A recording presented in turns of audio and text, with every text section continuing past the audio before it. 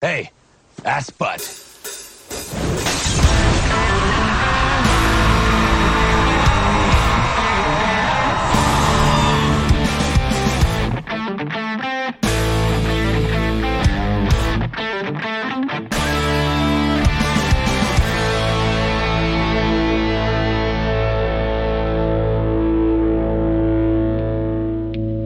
Shut up, you idiot. Hey y'all, Rochelle here. And Lynn. If you like our podcast, be sure to rate and review us on your podcast platform.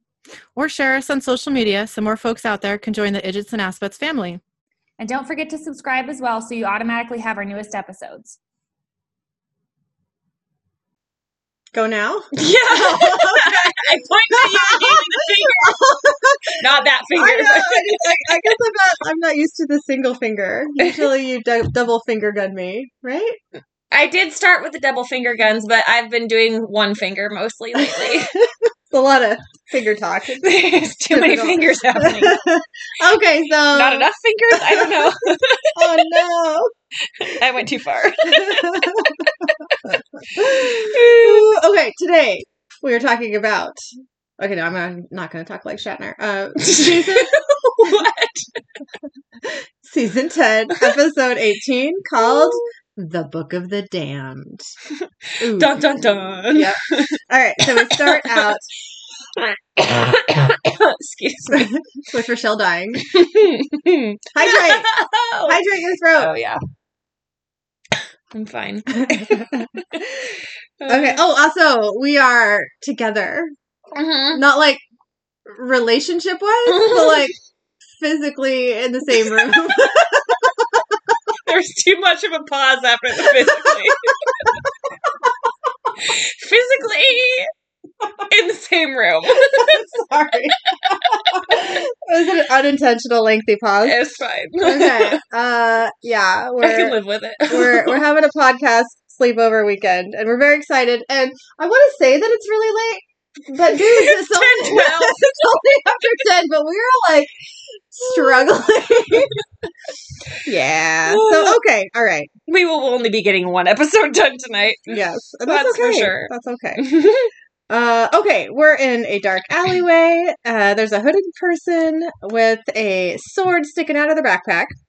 They hide behind the dumpster. Then two men walk into the alleyway, looking for the hooded person. This is all wonky. We see, this sounds ridiculous. Okay. We see that the hooded person, Hoodin? Is that what you said? oh, yeah, is in fact Charlie. Yay! Hey, Charlie. Okay. One of the guys pulls out a really fancy compass. It points in a direction, and then he puts it away and takes out his gun. He and the other guy creep further into the alley. The second man starts looking in the dumpsters. When he lifts the second dumpster's lid, Charlie, pops right up and stabs him in the neck with her sword. Go, Charlie. I know! She jumps out of the dumpster and, kicks him out of the way and then slashes the first dude's hand, which makes him drop his gun. He laughs, and then Charlie presses the end of her sword into his chest and asks, "Who the hell are you? And why are you following me?" Who's laughing now? Right? This man's name is Jacob. He says, "I ain't following..." Bleh. Okay, that's not what he says. He says, "I ain't following you. I'm following what you got in your bag there. That don't belong to you, girl. Belongs to my family." Charlie says, "Yeah, well, sorry, Gambit. Finders keepers." Losers, weepers. Did you ever, seriously say that to someone in, elementary school? Yes. Did you really? Very seriously. I don't know if I did. I'm pretty sure I did at some point. I there's no way that I didn't. Really? Yeah. That's great. Am I proud? No. Did it happen? Yes. Jacob says, "It's beyond your understanding. Hell, you can't even read it." Charlie says, "Are you always so condescending when someone's pointing a blade at you?" Jacob says, "Now you look here. You can cut me down, but my people will never stop. And you can tiptoe through the tulips like you did in Russia, or you can stow away on the back of a train like you did in Alaska, but soon enough, my kin will find you. His sleeve kind of rides up a bit, and Charlie notices the tattoo on his wrist. He says, this ends with you being dead.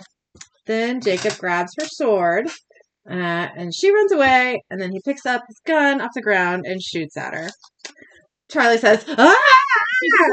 Exactly Just like that, too. Just like that. And we see that a bullet has hit her from behind, but she climbs through a hole in the fence and runs the fuck away. I thought you said she clamps her hole in the fence. Oh, I can't even think about that with Charlie. That's like the definition of clench everything and run. I am upset. So, for some reason, that crossed the line. Of all the things that have come out of my mouth or into my brain, that was too silly much. Charlie. No, it's not okay. I don't know why, but we do not think about Charlie with the hole. All right, okay. I have lost my place. Let's see. Okay, she climbs through the hole. She climbs through a hole in the fence, Rochelle, and then she runs the fuck away. And Jacob runs up to the fence pole and keeps shooting at her. He says, "You can't run forever, little girl." And then we got our opening title sequence. We cut to inside Cass's pimp mobile. He's driving. Metatron is in the passenger seat. The radio is on, and a voice on the radio says, "Our flashback playback continues with a song that climbed all the way to number 4 on the charts. Here's Alanis Morissette's Ironic." So Cass, really quickly turns off the radio. Metatron says, "Really? That song is a classic." He pauses, but Cass says nothing. Metatron says, "Yeah, I hear you. I do. And you're right. Inclement weather on the day of your nuptials and the wrong cutlery at inopportune times is hardly ironic. But it sure is catchy." He pauses again. Cass still says nothing. Metatron says, "Yeah, fair point. Can't argue taste. But since I became human, it's just so strange. All these feelings, you know? I mean, I can feel music. Like that last song, Sussudio." I've never heard of that. Do you know that song? Sussudio? He says, "I don't even know what it's about, and I love it. I always enjoy lyrics, words, stories. Gives me goosebumps. And goosebumps, don't even get me started on those. Creepy, and yet arousing." Ew. I know! Cass hurriedly pulls out his phone and makes a call to Sam. He's like, "Things are not okay. Help." Sam answers and says, "Cass?" Cass says, "Can I just kill him now?" Metatron says, "You know I can hear you, right?" Sorry, I just keep having the weird little burps here. I'm trying not to yeah, okay. You good? Sam says, "No, we need him alive for now. Look, after he gives you your grace back, you can do whatever you want with him." Cass says, "Well, I'd like to kill him slowly." Metatron says, "I am 2 feet away from you." Cass says, "Anything on the mark of Cain?" Metatron says, "Every word, crystal clear." Sam says, "No, I mean, I've been digging for something, for anything, but I don't know, Cass." Cass says, "There is an answer out there. We will find a cure for Dean." Metatron says, "I don't know why you'd want me to cure that little firecracker now.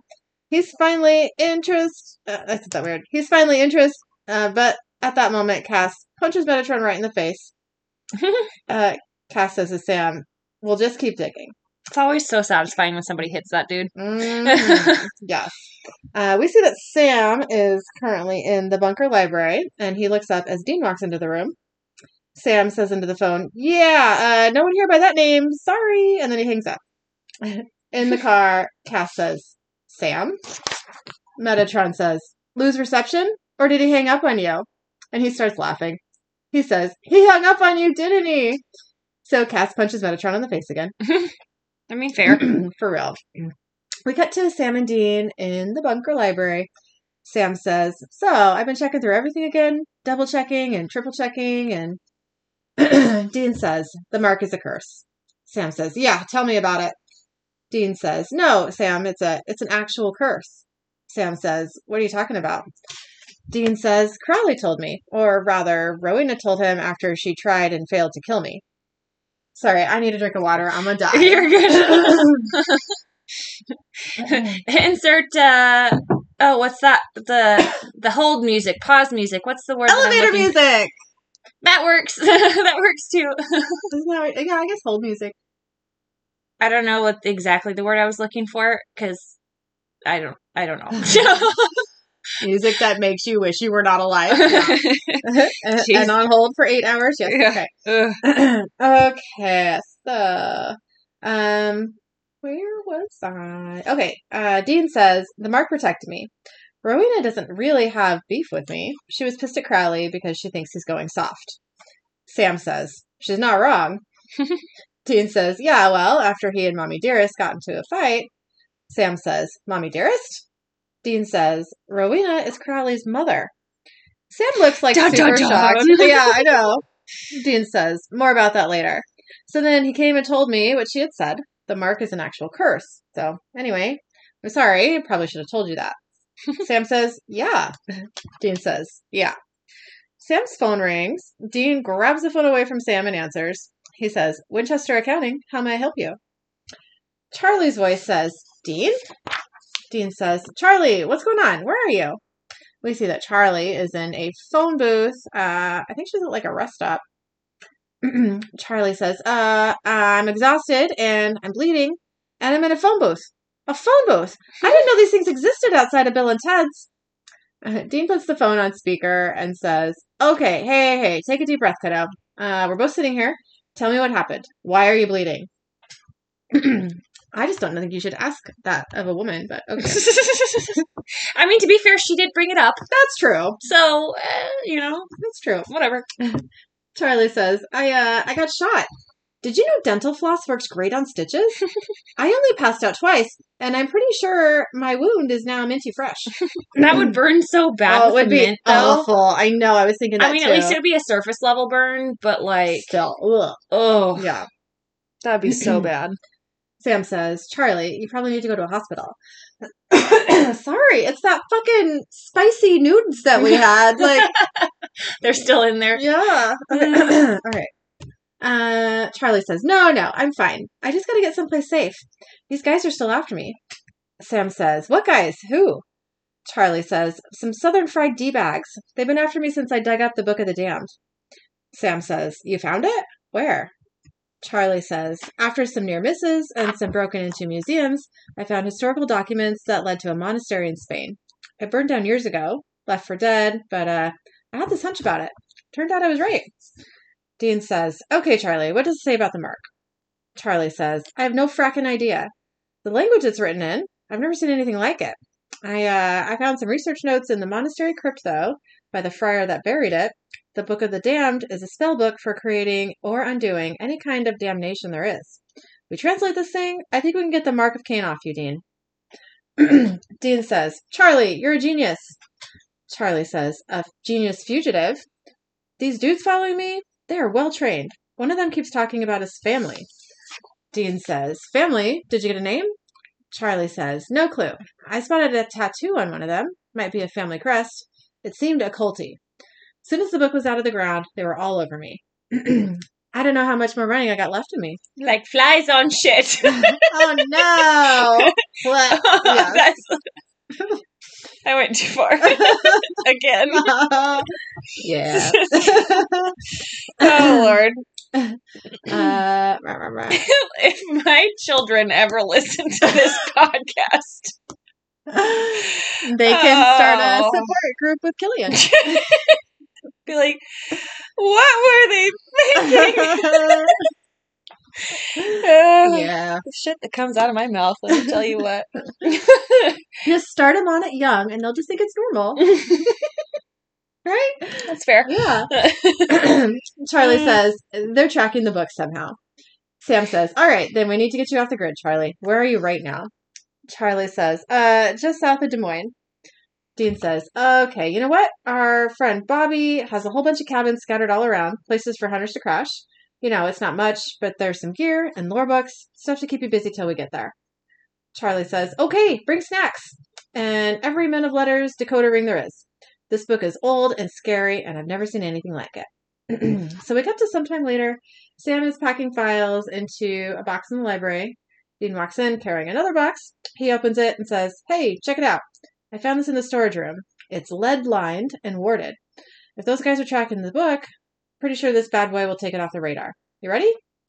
So we cut to the Impala driving down a road at night. Sorry. It's okay. I know. I've heard the same thing. It's that damn Thai food, I man. feel like I got a cat hair or something in my I throat. know. I feel like I got one of those little spicy flakes on my vocal cords. You know, like every time I try to talk, it's like, meh. I've just got like a little tickle. Like it doesn't feel spicy, but it's it's like I swallowed some sort of dog, cat, horse, goat hair. My hair. I don't know. So you're saying it doesn't feel like a spicy tickle? It's not a spicy tickle. Okay. Just wanted to clarify. I just pulled a dog hair out of my mouth. So I would assume that the other half of that probably was down my throat. You should drink some more water. How does this even happen? Get it moving in some direction. Okay. Okay. Baby's driving down the road. It's nighttime. The Thin Lizzy song called "The Boys Are Back in Town" is playing on the radio. Best song ever. It's a good song. Well, at least for them, anyways. Yeah. Dean says to Sam, "What?" Sam says, "Nothing. Nothing. I just haven't seen you like this in a while. That's all." And he turns off the radio. Dean says, "It's a good song, man. Shut up." Sam says, "Yeah, it's..." Dean says, "Look, man, it has been one crap sandwich after another for the past few weeks, okay? You heard Charlie. We got a shot at fixing this thing, so if that doesn't put gas in your tank, well..." Sam says, "If by shot you mean a spell in a book that we can't read that's currently being tracked..." Dean says, "We're due for a win, okay? Overdue. I'll tell you another thing. If this actually does work, we're going to take some time off." Sam says, "What, like a vacation?" Dean says, "Mm-hmm. And I'm not talking just like a weekend in Vegas or sitting in some crap motel watching paper porn. No, do they do that together? Because I don't remember that episode." I hope not. Me too. I feel like that's Dean's idea of a good time. That's a Dean's vacation. Maybe not Sam. Or if it is, I would hope not together. Yeah. Dean says, "No, I'm talking about a beach. Drinking cervezas, going for a swim, mingle with the local wildlife. When was the last time either of us was on a beach?" The wildlife. Sam says, "Never." Dean says, "Sand between our toes." That's what he says. Dean says, "Sand between our toes, Sammy. Sand between our toes." Dean turns the radio back on, and "The Boys Are Back in Town" song is still playing. We cut to inside a diner. Cass and Metatron are sitting at a table. Metatron is like straight up hoovering waffles with whipped cream and strawberries. He is enjoying it way too much. Like, I'm uncomfortable. Yeah. Yeah. Metatron says, "O-M me. Like, I just want to murder this dude. Like, no. So full of himself. No. Yeah. Metatron says, "Oh, food. Glorious food. All the countless descriptions in so many books, but those are just words. Oh, the taste. The actual taste. I had no idea.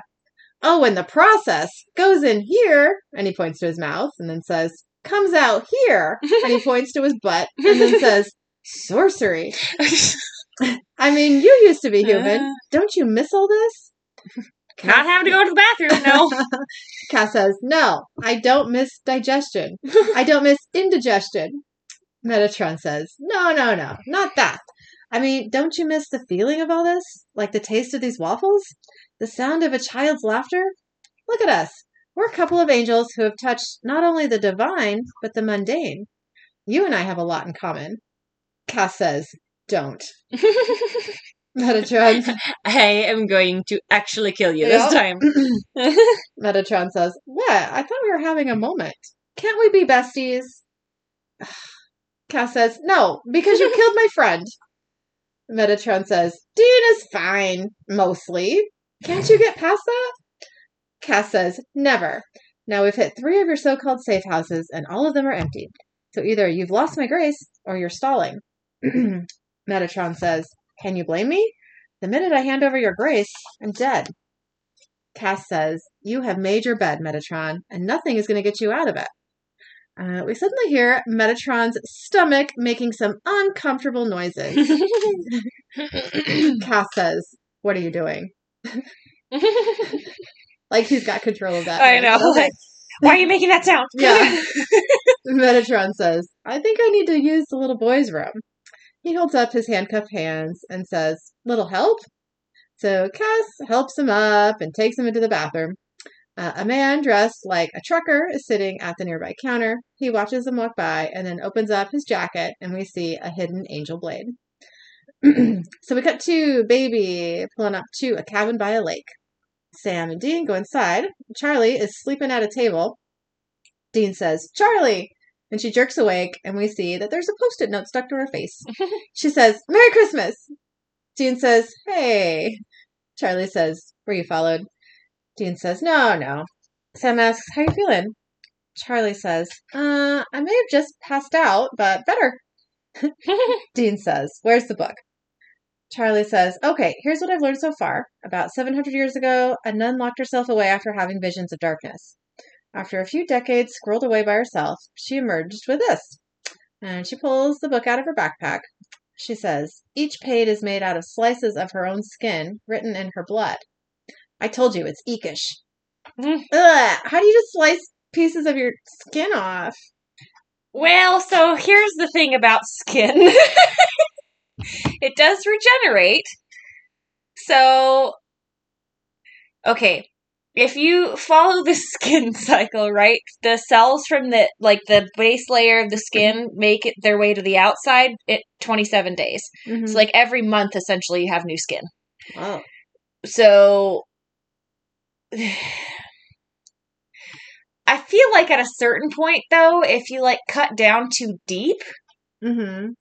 like, and you take all of the skin off, how are you, like, there's got to be some sort of, like, I don't want to think about it too hard, but there's probably not, like, she's either just slowly stripping off all of her skin and letting patches heal to make pages, or she's somehow only getting, like, the upper layer of the skin or something like that, and, like, letting it regenerate. I mean, she's got time.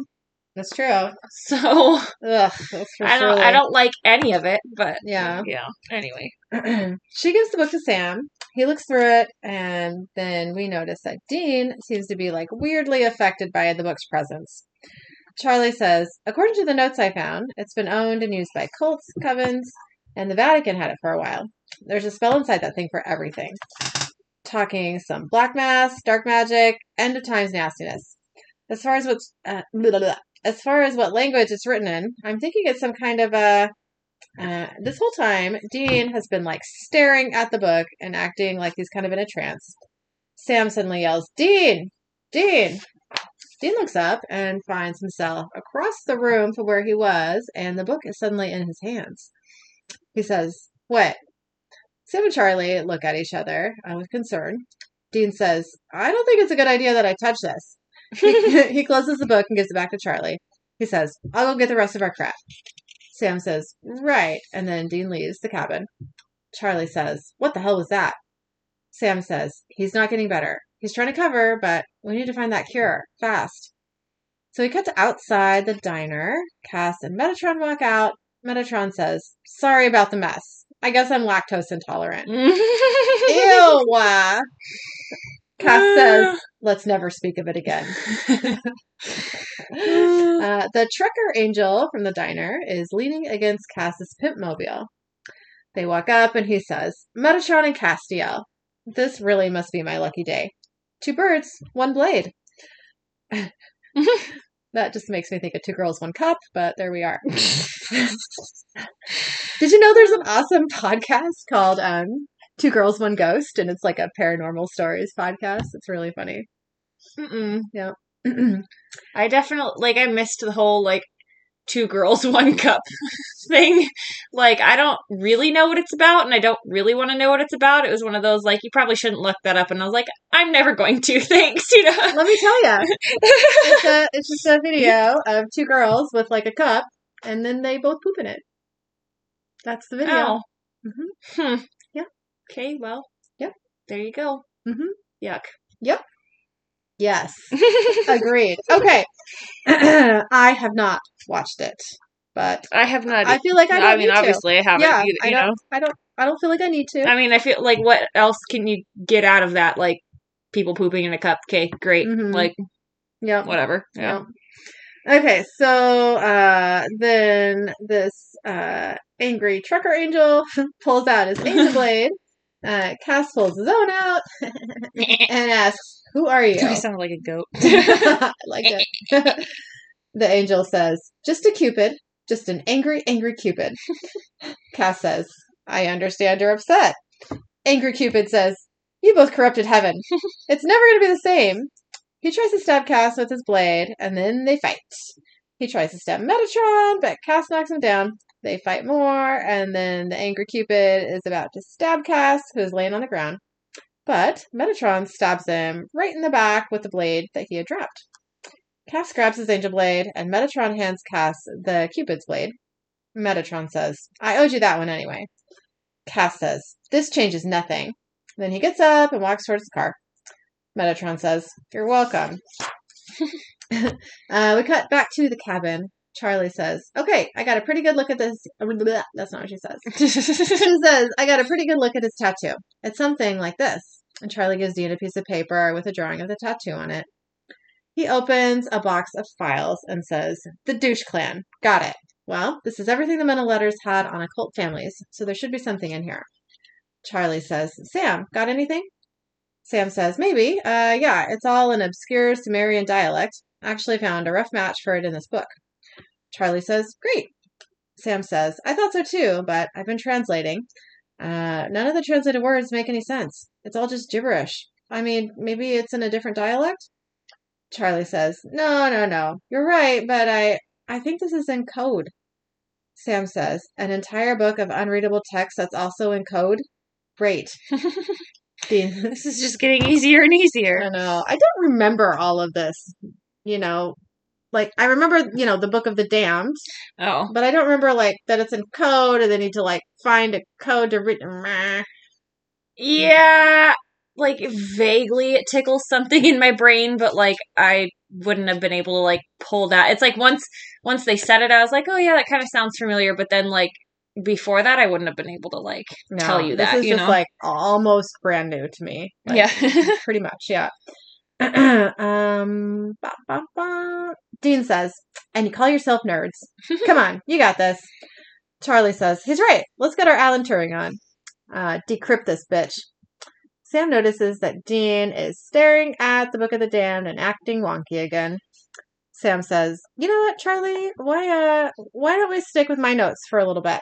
This book is literally making my eyes hurt." Then Sam puts the book in the lockbox. We cut to a gas station. A truck pulls into the parking lot, and Jacob and another man get out. Jacob's that dude from the beginning of the episode with Charlie in the dumpster. Oh yeah, Yeah, mm-hmm. and the whole, yeah. The whole. Jacob looks around. The other man says, "What is it?" Jacob shushes him and then takes out his fancy compass. What did I say? I'm not going there. Okay. I can tell you what it sounded like you said, but we're not. Yeah, we're not going there. The compass just spins around, though. He says, "Damn it. She found a way to hide the book. It was here. It was on this road. She was on this road. Send the boys up and down the way. See if anybody saw her." So we cut to Cass and Metatron going into a dark library. Cass says, "Oh, come on. You expect me to believe that you hid my grace in a library?" Metatron says, "Nobody goes to libraries anymore." I mean, that's fair. That's sad. It's the safest place in the world. Cass turns on some lights and says, "I can feel my grace. It's here, but you've hidden it somehow. Where is it?" Metatron says, "Honestly, I have no idea." Cass forces Metatron into a chair and squeezes the gunshot wound on his leg. Metatron, I know, I was happy to see that. I mean, yeah, but like, ow. Yeah. Metatron says, "Ah! Cass says, "Where is it?" Metatron says, "Ah! I don't know, I swear. I had another angel hide it, even from me." Cass squeezes Metatron's leg even harder, and Metatron goes, "Ah!" In case someone tries to torture the information out of me. Case in point. Cass says, where is my grace? Metatron says, I told the angel to hide some clues in some of my favorite books. He holds up his handcuffed hands and says, Mother, may I? I fucking hate this guy. Okay, but like, why do you need to take off your You don't. handcuffs? You That's don't. the thing. Like, Metatron goes over to a shelf and pulls out a book. Cass grabs the book from him, opens it up, and takes out a note. Cass reads, what's the maddest thing a man can do? He says, it's a riddle. What's the answer? Metatron says, beats me. I've only been a man a day. The answer to the riddle will lead to another book, and inside that book, you'll find your grace. We're going to work this out together, okay? Teamwork. Ew. I hate it. I know. So we cut to the cabin. Makes me want to vomit. Yes, it does. Or maybe scrum it. Charlie says, okay, the Bletchley Circle couldn't crack this thing. I've tried everything. I've tried every cryptographic... there we go. Algorithm there is. Goose egg. Dean is looking through some files. He says, well, maybe that's not such a bad thing. Those people following you? All kinds of wrong. Talking multi-generational, centuries-old wrong. The Stein family. Men of Letters files has them dated back to the early 1800s. They used spells to create disease, to destabilize markets. Hell, they even helped the Nazis before they came into power, and they profited from all of it. Charlie says, so they're like the supernatural DuPonts? I don't know who that is. I don't know either. DuPonts? Okay. It might be in the interesting facts. I read through them, but I honestly don't remember, so. Yeah, okay. Yeah. Dean says, basically, all the spells they use came from a book of unspeakable evil, which they lost nearly 100 years ago. Bad juju. Mm-hmm. Sam says, okay, so they're bad. So what? We've faced worse. Dean says, Sam, read the file. The way the book works is when you use it, there is a negative reaction. I'm talking biblical negative. Dark magic always comes with a price. We know that. We've been down that road before. Charlie says, well, let's at least translate it and see what it says. Dean says, you guys don't understand. The book's been calling out to me ever since I laid eyes on it, okay? Ever since I laid eyes on it, okay? He laid my eyes Laid on my it. eyes on it, yep. He says, calling out to the mark. I can hear it like it's alive. It wants me to use it, but not for good. Look, I wanted it to be the answer too, okay? I really did. But we've got to get rid of that. Burn it, bury it. I don't give a damn. We'll just have to find another way to fix the mark. Of the damned. Yeah. Anyways. Sam says, like what? Dean says, I don't know. Charlie says, so you're giving up. Dean says, no, I'm not giving up, Charlie. I don't have a death wish. Okay, even if I did, I can't die. Not with this thing on my arm. What I can do is I can fight it as long as I can until... Sam says, until what? Tell me. Until what, Dean? Until I watch you become a demon again? Until then? I can't do that. I won't do that. Dean says, well, then you'll just have to lock me up. Bind me to the bunker like you did last time. Charlie says, that didn't solve anything. Sam says, look, just let us translate the book, okay? If there's a cure, we'll do it and deal with the consequences later. I can't lose you. Dean says, really? Sam says, yeah, really. Dean says, you changed your mind on that because that's not what you said last time.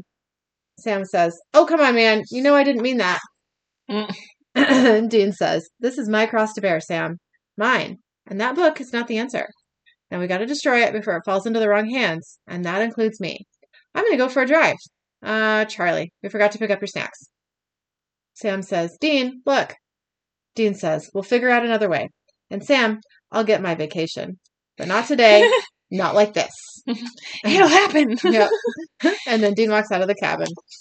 Charlie says, Sam, maybe he's right. Sam says, no, there's a way to fix it. There has to be. So we cut back to the library. Metatron says, we do... Metatron says, no, we really do make a good team.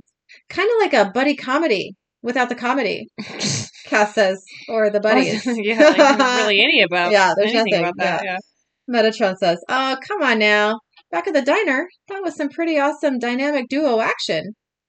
Cass says, what we did back there was unfortunate. No more of our brothers and sisters should die.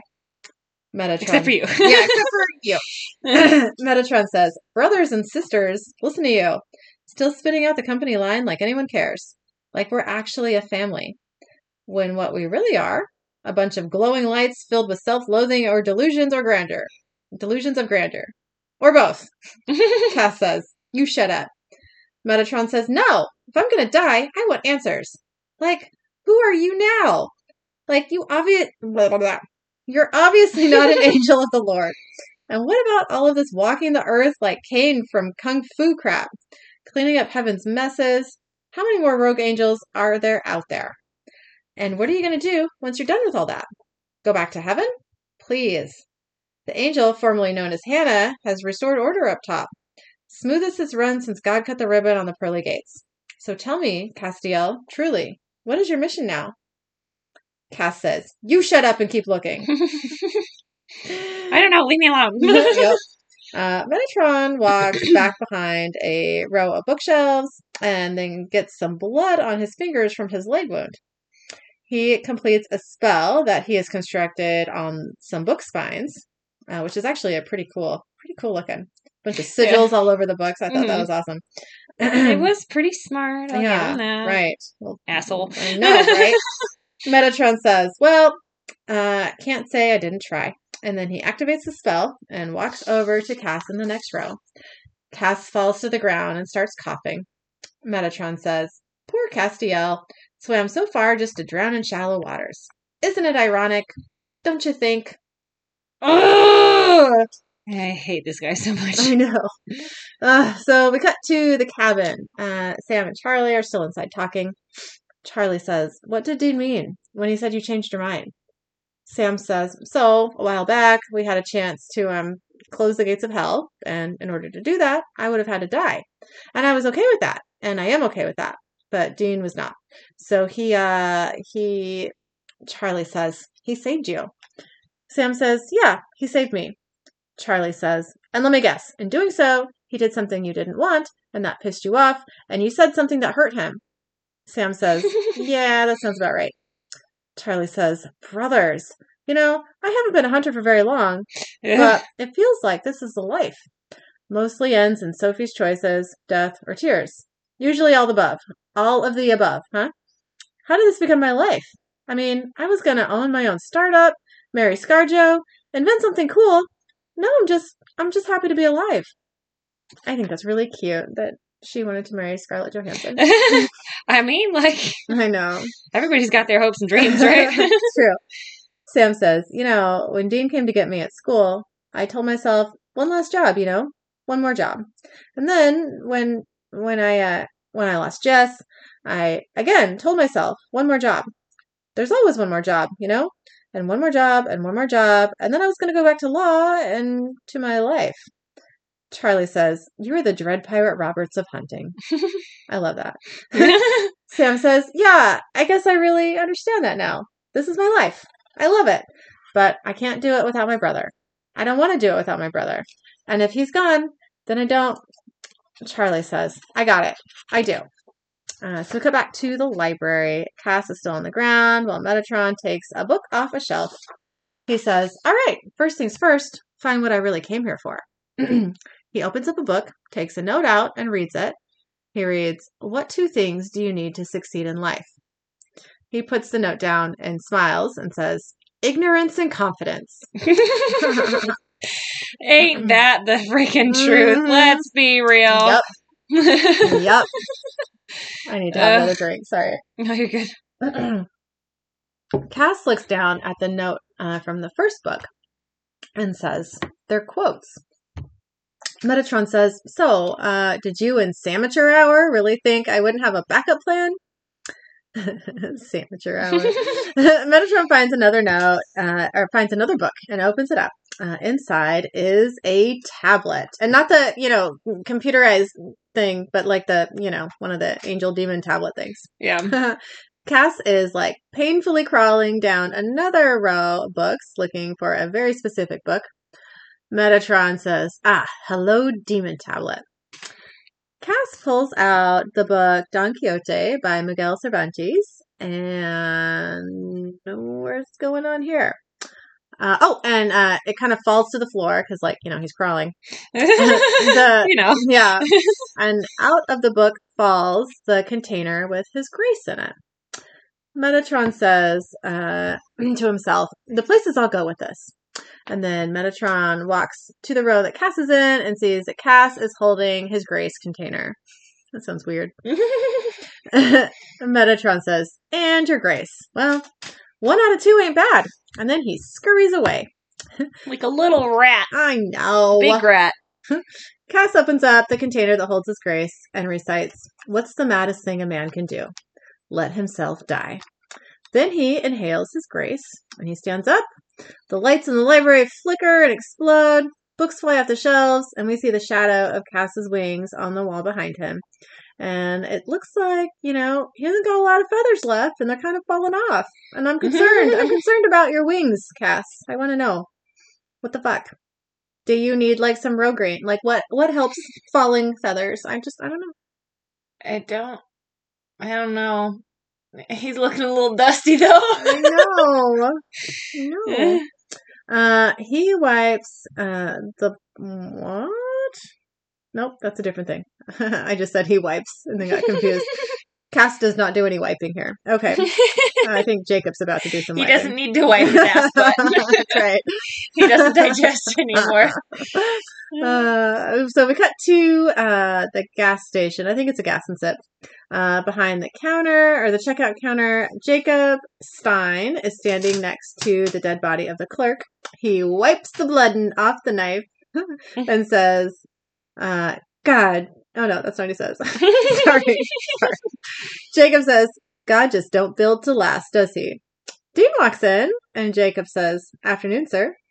Dean says, howdy. Oh, I just want to say that this Jacob Stein, whoever this actor is, looks exactly like Joshua Jackson.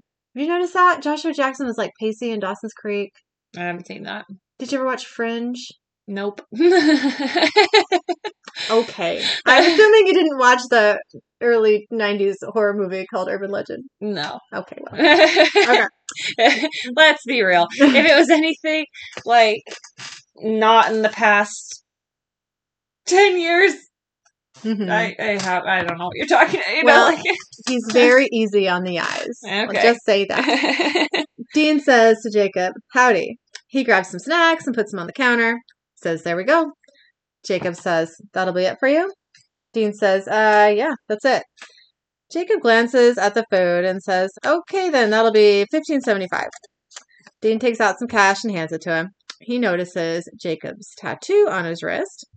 Jacob says, you heading home or are you just passing through? Dean says, just passing through. Jacob puts the cash in the register while Dean looks in the security mirror and sees the dead guy behind the counter at Jacob's feet. Dean says, must get awful lonely out here by yourself. Jacob says, oh, I get by. Suddenly Dean pulls out his gun and points it at Jacob. He says, don't move. Hands where I can see him. Jacob says, don't you want your change? Then he throws the change at Dean's face and a big man grabs Dean from behind. Jacob says, now, who might you be?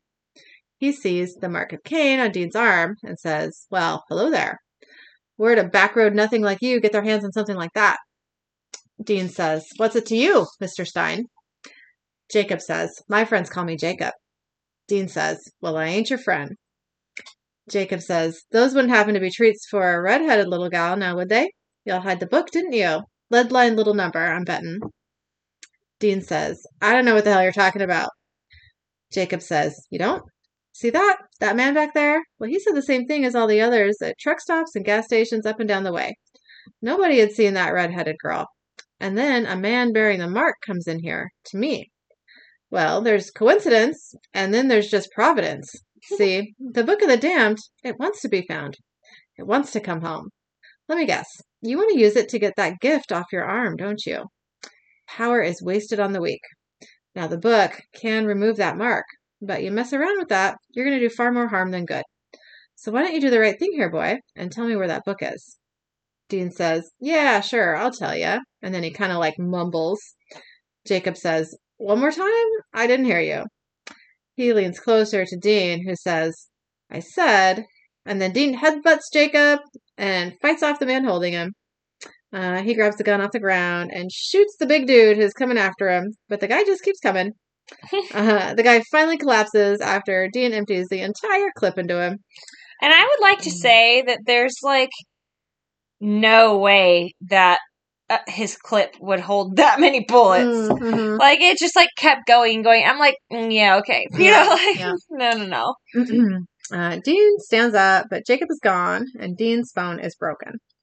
So cut to the cabin. Dean hurries inside. Charlie says, "What's going on?" Dean says, "The Steins. They found me." And then we see the Stein car pulling up to the cabin. Dean says, "Those douches are all jacked up, too." Sam says, "What are you talking about?"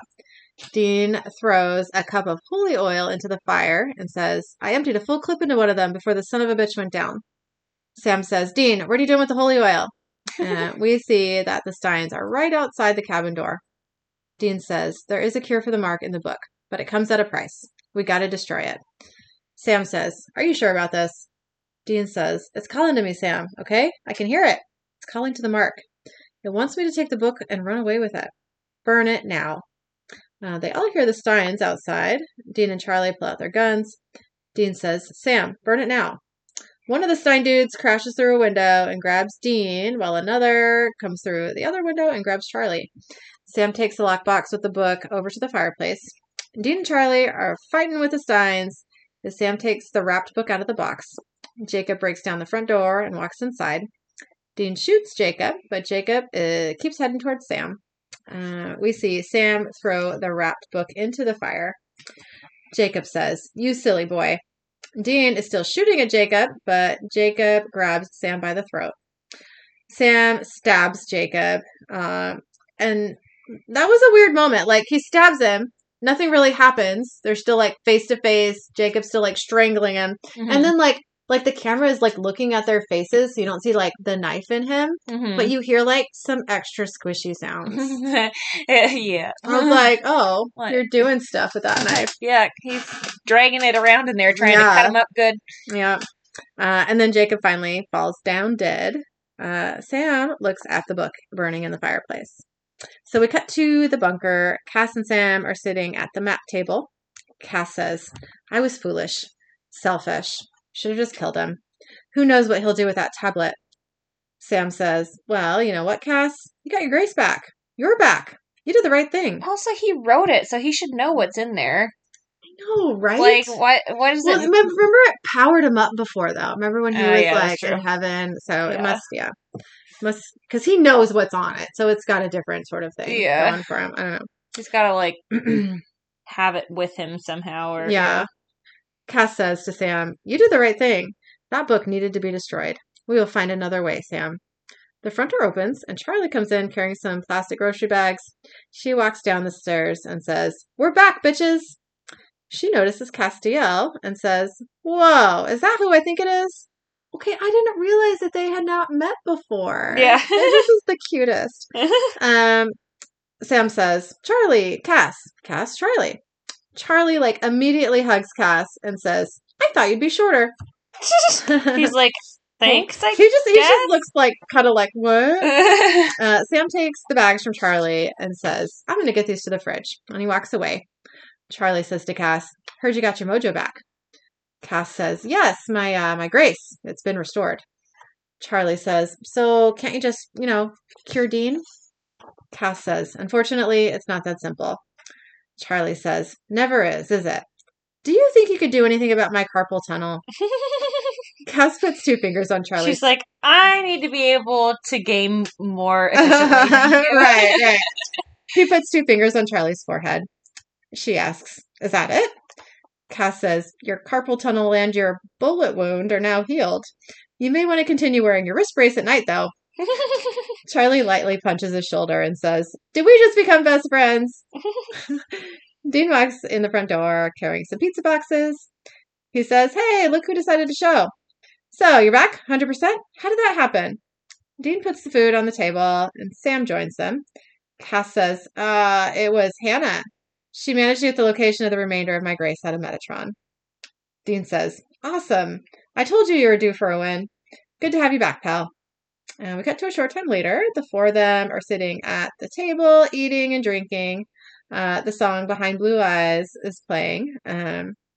Dean is, like, laughing, and Sam is trying to smile, but he just looks super sad. That was really awful to see, honestly, because like Dean is like straight up like laughing and having a good time, and Sam's like, Yeah. ha ha ha, Like, ew. Yeah. Yeah. Yeah. Okay. We cut to Sam at a table in a restaurant. He says to someone who we don't see yet, I don't trust you, and I never will, but I need help. And this is right in your wheelhouse. He opens up the lead lockbox, and we see that the Book of the Damned is inside. We flash back to the cabin where the Steins were, or when the Steins were busting through the windows. In the flashback, Dean says, Sam, burn it now. Dean and Charlie are fighting the Stein dudes, and Sam takes the Book of the Damned out of the lockbox and unwraps it. Jacob Stein comes through the door, and Dean shoots at him. Sam puts the book back in the lockbox and grabs another big book off a nearby table. He wraps it in the cloth and throws it onto the fire. Jacob has seen this whole book exchange and says, you silly boy. Dean keeps shooting Jacob, but Jacob gets to Sam at the fireplace and grabs his throat. Jacob says quietly to Sam, my family will never stop looking for that book. We cut back to, what does that fucking say? No idea. We come back to Sam in the restaurant. He says, I need the Marcocaine off my brother. Something tells me you can crack this book and find that cure. The only question is, will you help me? Then we see that the person Sam is talking to is Rowena. She looks very smug. I mean, as she does. Yep. She says, shall we discuss terms? And credits. Okay, so thoughts. Yes. Do it. That whole like compass thing at the beginning. That what's this? Jacob, right? Mm-hmm. I don't know why that's so hard to remember, but anyways, that he has. It kind of reminds me of like the compass from Pirates of the Caribbean, where it like shows you your deepest desires or whatever. Mm-hmm. Also, like a little bit of a mixture of like Hermione's like time. Oh yeah, thing, it did kind of remind me of the Time Turner. Yeah, like just like it's kind of like a weird hybrid of both of them, and I kind of liked it. Yeah, I can see that. Anyways, so okay, what I want to know, and I thought that this isn't the first time I've thought this, but this is the first time I've actually written it down because I had the opportunity to. Okay, so. At the conventions, the boys, when they come out, their song is the any way you want it, that's the way you need it, blah, blah, blah. Okay, fine. Yeah. Right?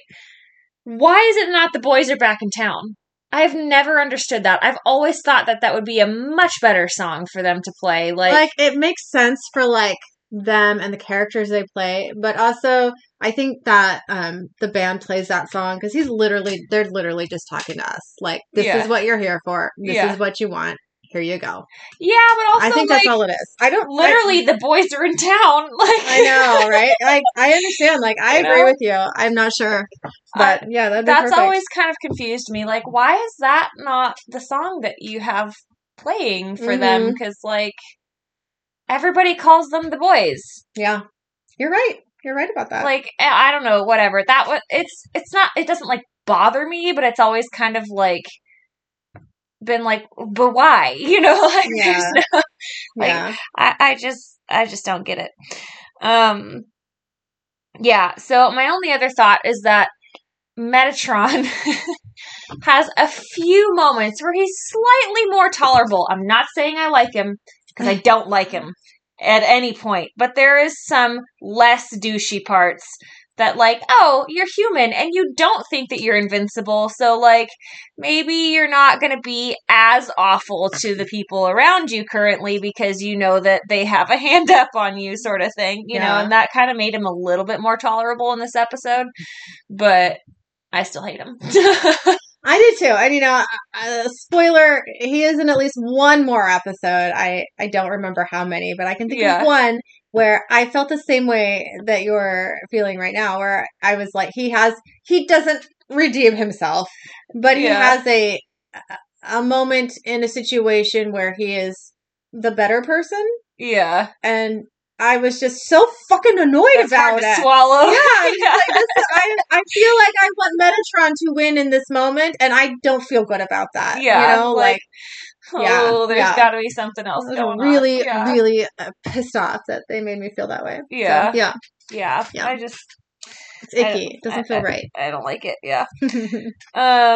What was your favorite moment from this episode? There's some fun things in this episode. Honestly, I got two moments. One I probably like more because it's just so fucking cute. But it's Charlie and Cass meeting for the first time, and she, he heals her bullet wound, and she's like, "Did we just become best friends?" Yeah. And I'm just like, "Yeah, you did. You did." It was just great, and you could see that like Cass was immediately like, "I love you," Like, I'm not sure what to think about you, but I like you. Yeah. And she's just immediately like, hey, we're cool. Yeah. Cool. And buddies. Yeah, I just thought that was just the cutest. Just the cutest. Because, like, it feels like they should have met each other a long time ago. You know? Right? It's weird that they haven't. And obviously they've heard all about each other. And it's just adorable. Yeah. My second favorite moment was really that end scene with all of them at the dinner table. I think that I just really like how they acted that. It was sort of delightful to see Dean having such a good time. Yeah. Because we don't actually see him in those moments very often, No. Where he is like, and I'm sure that was probably, an outtake of just Jensen laughing at someone's joke. Yeah. Because I can't even think of another time we've seen Dean laugh hard like that, Yeah. So I'm sure that's what was happening. So that was kind of fun. Yeah. Even to see him like having that good a time, even though he's all, Mark of Cain. Yeah. And then Sam trying to join and still having his like sad emotions. Like I have absolutely felt that way. I remember like when my cousin was dying and like people were like joking around. She's laughing, having a good time. And I'm like, this is funny, but this is awful. Yeah. I remember just feeling like so baffled. Like how can everyone be laughing and smiling and like what like not that wasn't like appropriate for the moment, and obviously it's good but it's still like but hard it was sometimes like, get into that moment when you're kind of like, but overall this is not a good situation. I remember just kind of like phoning in the laughs and just being like, okay, this is weird. Like I don't know what to do. I can't feel those things at the same time apparently. Yeah. But I just thought that like Sam's acting there really struck that chord in me. You know what I mean? And I thought that was cool. So anyway, What was your favorite moment? Mine was did we just become best friends? Because I mean it's Charlie and I like Charlie, so there's that. I just like the episodes that she's in anyway because I like the character, so there's that. She's lovely. They really I'm not going to spoil anything, but they really give you a lot of Charlie at this point, and everything is just fucking perfect. Yeah. And delightful. Yeah. Yep. So our interesting facts for this episode, there's a lot, so bear with me here. Okay. The first one, it says, Charlie tells Sam he's right. Let's get our Alan Turing on. Decrypt this bitch. Alan Turing was a British computer scientist, mathematician, logician, right? Like logistics, right? I have no idea if that's logician. How you say that. I've never heard that before. Probably. I'm gonna go with it. Yeah. And Critanalyst. Okay. Who played a key role in deciphering intercepted encrypted messages that helped the Allies defeat the Nazis in key battles and shortened World War II by several years. Benedict Cumberbatch played Turing in the 2014 film The Imitation Game. Cool. It says, when Castiel and Metatron are in the car, the voice on the radio is Robert Singer, executive producer and oftentimes director of Supernatural. Oh, that's fun. It says Metatron references it's Alanis Morissette, right? I think it's Alanis. Okay. I guess I don't know for sure. That's just how I've always heard it. Oh, I have no idea. So, her song, ironic, he references it twice. Alanis Morissette played God in the Kevin Smith film Dogma. Which is the best Kevin Smith film ever, and I know that's controversial. Eric would disagree because he's all about, Clerks, but, it's just so fucking good. Okay. So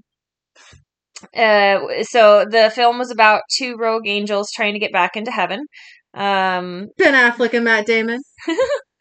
the angel Metatron was also featured in this film, played by Alan Rickman. Yeah, he's my favorite Metatron. Um, And he's not douchey in that movie. He's fucking delightful. I was gonna say, like, I only know the one Metatron and I don't like him much, so Yeah, you know, you'd like there's this one. It says, in the end credits, the following appears at the beginning of the credits, in memory of, it's JAAP, and I'm not sure how to I don't say know how to that. say that either, but I think you shouldn't try. Like, yop or something, maybe? Maybe it's like a Y sound, because with the, like, broker, it seems like it's like a Scandinavian name, maybe. Okay. I could totally be wrong. So he was alive from 1950 to 2015. He was a stand-in in season 2, episode 14, Born Under a Bad Sign. Okay, cool. It says, as Metatron is devouring the waffles, he says, "Food, glorious food." Also, that's the one thing I will agree with him on. Oh, yes, absolutely. Food. He's quoting the opening song from the 1960s Broadway musical / the 1968 film Oliver. It says, Charlie calls Jacob Stein Gambit. Gambit is a mutant superhero from the Marvel Comics X-Men series. Ooh, I knew that one. I'm so proud of myself because I'm not into the X-Men at all. Okay. Oh yeah, I mean I know of the X-Men, but that's about it. Mm-hmm. And he hails from Louisiana and speaks with a thick Cajun accent. Oh, okay. It says, Charlie refers to the Dread Pirate Roberts, which is a reference to the persona Wesley adopts. Wesley adopts in The Princess Bride. What?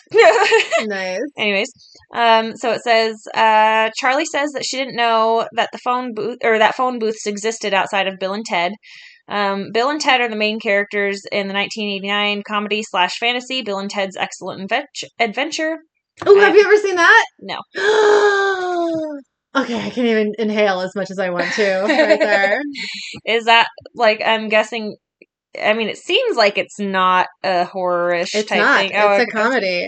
It's Keanu Reeves when he's young, and it's fucking great. They time travel in a phone booth. Uh-huh. Not Doctor Who's phone booth. And they have to, like, go back in history and collect some famous people to, I don't know, save the world, probably. But it's wonderful. The like catchphrase is they're always like, be excellent to each other. And it's fucking great. Huh. We should I feel watch like that. I've heard that.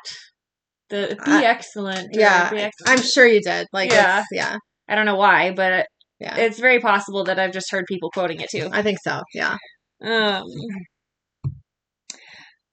So it says, Charlie says she has no fracking idea what language the Book of the Damned is written in. Battlestar! Yeah. It says fracking or frack is a slang word from the TV show Battlestar Galactica, which is used in place of fucking or fuck on the show. That's right. Presumably so it can get past censors. Yep.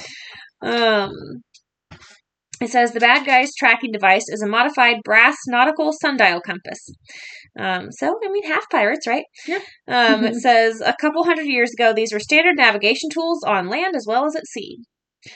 It says this is the 6th time Felicia Day played the character Charlie in the series. I don't know why that's an interesting fact. This is her 6th episode.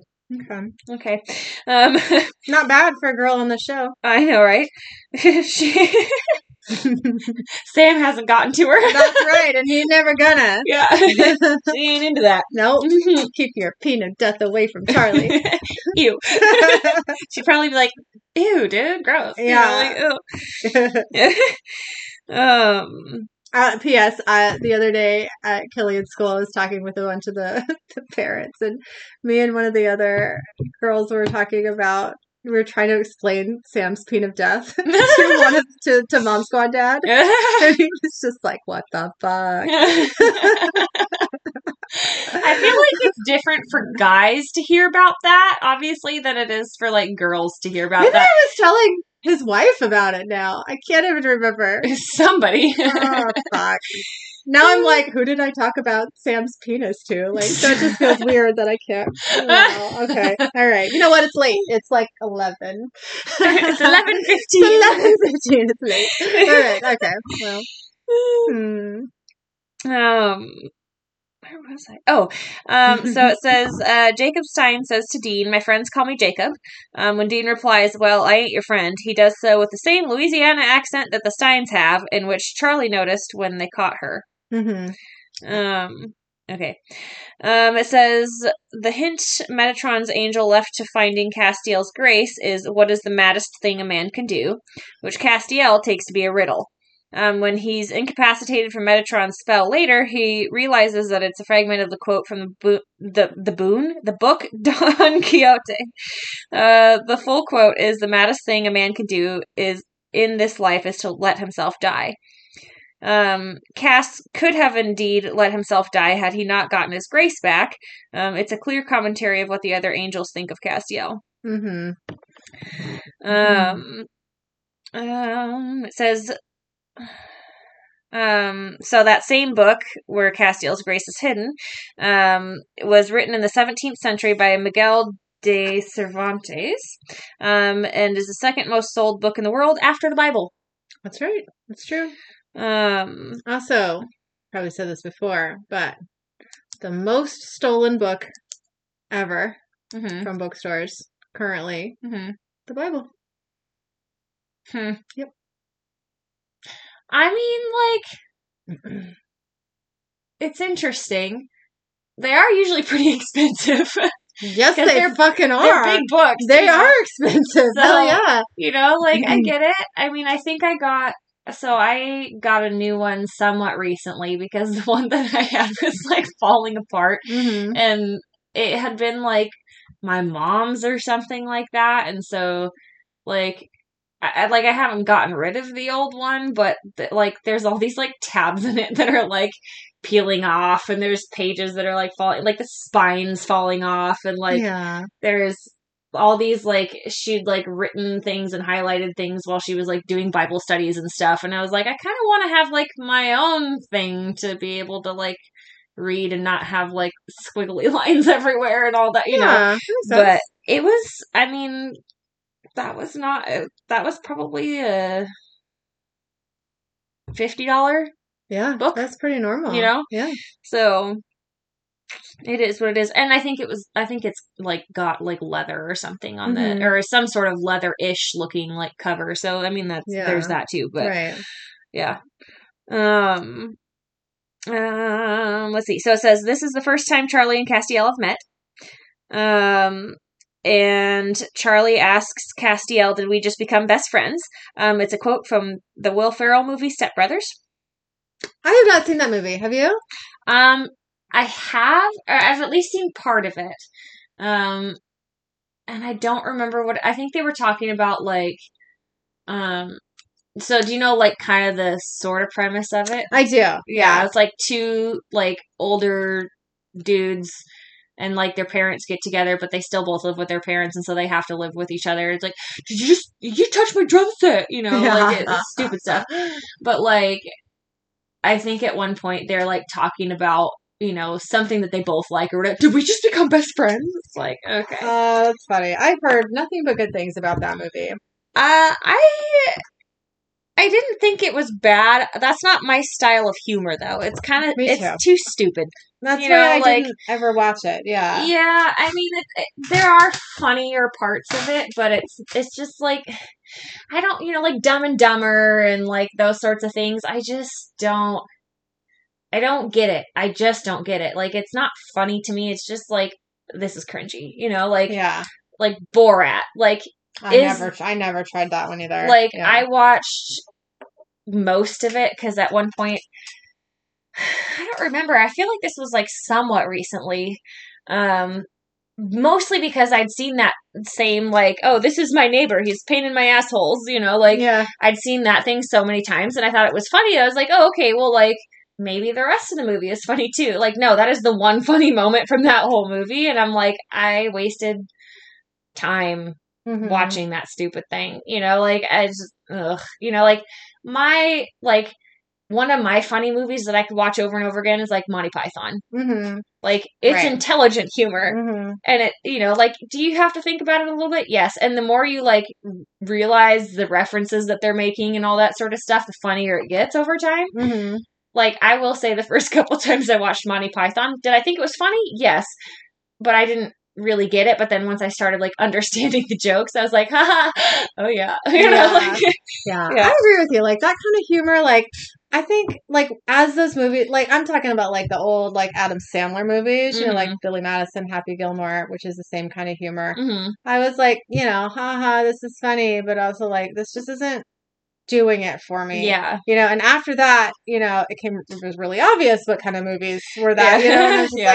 like, I'm not in the mood. It's not that Yeah. I don't, like, I could do it, but, like, I'm never in the mood for that kind of movie. Yeah. Like, ever. No, you know? Yeah. and I don't think it's as funny as what people think it is. Like, it's just stupid. You Mhm. know, like, Yeah. it is. Well, like, and a they're lot of not those- bad, but it's just not my type of humor. You know, Right. like, And a lot of those don't really hold up now. Anyways, like, the jokes No. are just not okay anymore. Yeah. In a, you know, politically correct type way. It's just not okay to say a lot of that stuff Oh, now. I mean, yeah, like, if So- you watch, I watched, what was it?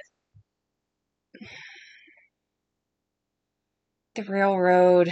They're building it's like Blazing Saddles or something Oh, like yeah. that. Mhm. Like, I'd never seen it, and I think, It's a Mel Brooks movie, yeah? yeah, I think so. Yeah. Like, why did I even watch that? I don't remember who I watched it with, when I watched it, but I remember when I did watch it, I was like, okay, do I think a lot of stuff that's not PC is funny? Yes. You know, like, not all of it. Like, there's Mm-hmm. stuff that's definitely, but this was, like, too much. I was like, holy crap, you know, like, we're Yeah. really, like, still...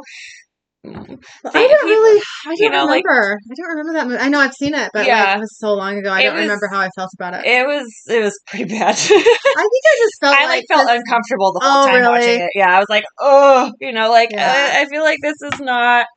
I remember just feeling like I'm not old enough to like this, really. you Yeah, know? yeah. Like, And I but- feel like probably because when I watched it, I mean, I would guess that it's been within the last, I don't know, less than 10 years, I would assume, since I've seen it. So I was, like, old enough to, like, get the horrible things that they were saying. Mhm. You know, I was like, oh boy, okay, you know. Yeah. But I don't know, like, some of the things, like, that aren't PC are still kind of funny to me, but, like, unless they're just being, like, mean to somebody. And that point, it's just like, Yeah. why? Right. You know, Yeah, like, I agree with you. you on can that. have, like, comedians and stuff that are funny and they're not politically correct, but, like, they're not wrong either, but it's just not the right thing to say necessarily or in the right way. And it's just kind of like, okay, funny. Like, I get what you're getting at. Mhm. But, like, some of this was just, I was like, oh my God. Like, I was just like, my face, I just felt like my face was hot the whole time I was Oh, watching wow. it. Like, I was just like, you know. Okay. Huh. Um, Interesting. But I don't, granted, also, I think it was because, I think I was watching it with not so good of a person. And so, Oh, okay. like, I the wanna know fact who. that, like, the fact that he thought it was really funny was, like, just kind of cementing the fact that it was not a good movie. I And it see made what it you're more saying. uncomfortable, I think, is what it was. Mhm. Like, if I would have watched it by myself, I'd probably been like, whoa, okay, you know, but Mhm. like, because I was watching it with somebody who thought it was hilarious and, like, still stood, you know, I was like, yeah. no. That is upsetting. Yeah. So, I just want to circle back real quick. When I said about the stolen Bibles, I didn't mean that in any mean way. I think all of us working at the bookstore were all sort of like, well, you probably need it. You know, mhm. if you need it that bad, you're gonna steal it because you can't Yeah. afford it. Yeah. You know. Yeah. So. And I feel like out of Mm-hmm. all the things to steal, that's probably one that's not as You're bad. probably not reselling it like you do these giant textbooks. Yeah. or the computer books, right. No, like, that's one of those things that, like, they want to read the Bible. You can't fault them for that. You Mhm. know, it's not like it's Yeah. just some, like, random novel that, like, okay, like, go get it from a library or something. Like, this is something that, Mhm. like, means something to them, which Yeah. I'm not saying makes it okay to steal, but also at the same time, like, there could be worse things to steal. Oh yeah, and that that's just sort of a fact that was told to me. Mhm. I would say like I've caught a lot of people shoplifting, a lot, Mhm. and I don't remember ever seeing a Bible in there. Yeah. You know, yeah. No. Yeah. There's a lot of like... Maybe statistically it is. Or I'm sure. something, I mean, it wasn't just like our store or anything. Yeah, It was just like, Yeah. as far as like bookstores go in general. Yeah. You know? I mean, if it's So- the most sold book, then it would make sense that it's the most, like, Yeah. stolen. Yeah. If it's that popular. So interesting. Yeah. But The things that get those titles. I would say like, there was something that I came across a lot that was stolen, and I can't fucking remember it. So whatever. The book that was most sent by Barnes and Nobles to prisons, to inmates, is this book by, I think it's John Green, but it's called The 48 Laws of Power, and it's a business book, but it's more of like there's nothing really businessy about that book. I know because I read that book before when I was a teenager. I read that book. I just saw it and I was like, oh, this is interesting. You know? What's this about? And yeah, it's basically how to, manipulate everybody in the world and get what you want, right? And be like, the person in charge there. Yeah. And it wasn't really a fucked up book. I mean, it was really factual. Is it right? And it made or in the wrong sense. Context, I guess I should say. Yeah. Like, and it really did alarm me when I found out that was the most, sent to prisons. I was just like, okay, you get all these people who are, probably there for a reason, and you're teaching them how to manipulate people. Great, you know. But also, if you want to probably not get your ass kicked, in prison, maybe that's helpful. And I guess I get that. Yeah. But yeah, it wasn't like a kind book. You know what I mean? Yeah. But it was sort of. It made perfect sense. You know what I mean? It wasn't wrong in any way. But dude, use your powers for good, please. Yeah. Just not for evil. Yeah, right. So no. Yeah. Where was I? I don't know. Best Blazing Friends. Saddles. Okay. I don't even know how we got to where we just were, but that's fine. So it says, after Metatron disables Castiel, he asks Cass, isn't it ironic, don't you think? I feel like that's not... Is that exactly what he said? I don't know. It sounds like a weird sentence, but that's Isn't fine. it ironic, don't you think? That's a line from Alanis Morissette's song. Okay. Have you not heard that song? I don't think so. How have you avoided that song? It's impossible I don't listen to the radio. But it's from it's so old. Do you know her, the You Oughta Know song? I don't know. Probably not. It doesn't sound familiar.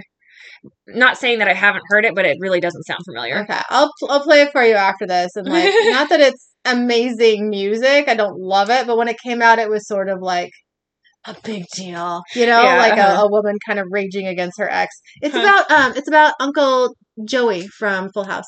They were together, and she wrote that song about him. That's a show from my childhood. So yeah. I know of Full House, but I don't know. I think I know who you're talking about, which character, just because I've it's seen the enough, blonde dude, the blonde, a little I can't remember blonde. Okay, or has light brown hair, but yeah, it's the guy who lives there with the light hair. Because there's John Stamos, right? That's who I think Fox. I'm thinking of. And then Maybe. I don't know. wow, I can't remember the dad's name. Bob Saget. There you go. That's who I'm thinking of. Yeah. That's the only person that I've really seen all right. in pictures and whatever, Yeah. I have no idea what we're talking about. Full House. I'm sorry. Isn't it ironic, don't you think? He's quoting the song "Ironic," which they've been listening to in the car earlier. So it says, The Book of the Damned by Charles Fort is an actual book that can be bought online. Written in 1922 by the famous Charles Fort. He created a news magazine called The Fortean Times. Oh, I didn't know that. Yeah, about strange and unusual occurrences that happen all over the globe. Mick Jagger of the Rolling Stones was an avid fan and always carried on tour his latest issue. So remember that episode with Ronald and the Mandroid? Yes. That I think that magazine he shows him when he says Mandroid is the Fortean Times magazine, and it does have a Cyberman from Doctor Who on the cover. Oh, okay, yeah, but yeah. I think that's the only reason I remember that so clearly, because I was like, Cyberman. Oh, yeah. That I wouldn't have picked up on it, but So it says, Charlie's first words when Sam and Dean wake her up in the cabin are, Merry Christmas! Charlie says the very same thing when Ezekiel brings her back to life in the season 9 episode Slumber Party. This may also imply that Charlie still dreams of the heaven she saw when she first died. It could be a nod to the TV Christmas classic Frosty the Snowman, too. When he's brought back to life, Frosty said, Happy birthday! Okay. I don't remember that. The next one, it says, the idea of a book made from flesh and written in blood could have been taken from the Evil Dead franchise. The book, the Necronomicon.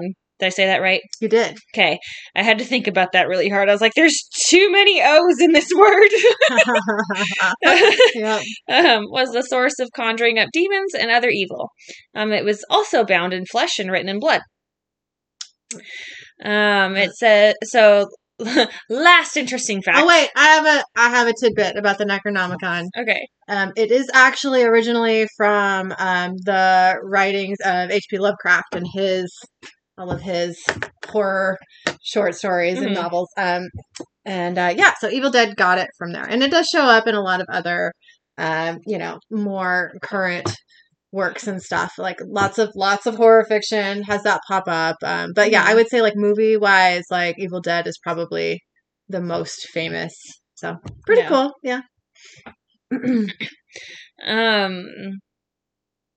It says, Metatron brings Castiel to a library where his grace is hidden. Metatron then states, safest place in the world to hide something. This is ironic if you think that Peter Gabriel, formerly of the band Genesis, once had a catalog of unreleased music in his local library, and someone else took them out, and his music on those tapes are now lost forever. Holy shit. It says if Metatron really was the scribe of God and knew all the stories, then he would have known about Peter Gabriel losing his unpublished catalog. Another interesting note, Book of Genesis is the beginning of the Bible, and Gabriel and his trumpet are the end. So, yeah. Those are our super long, interesting facts. I don't think we've had one this long. I don't either, but we have had a couple really short ones. Yeah. So that's okay. Totally fine, but like, dang, like, how is it that they can only come up with like one or two for some, and then like, literally, I think there's like 23 on here for this one. There were a lot of like pop culture references in this one. Yeah, that's true. That is true. So our research for this week, it says, this is from Ranker because again, it's Ranker. And it's 8 creepy and possibly dangerous occult books. It says, a mysterious old book is opened, the cryptic words read aloud, and then everyone knows what happens next. All hell breaks loose. Yep. Creepy occult books are a favorite accessory in horror films and books. Clearly, I'm not reading very well. Spell books with ominous covers hold dark secrets and could possibly unlock a bloody dose of utter chaos. The Necronomicon might be the stuff of fiction, but there are real magical books out there with a creep factor that is off the charts, and they're often even stranger than fiction. It says, humans are obsessed with the idea of powerful objects and very curious about things we don't understand. Some may say these occult books are bogus, and others swear they are the key to connecting with spirits from another world.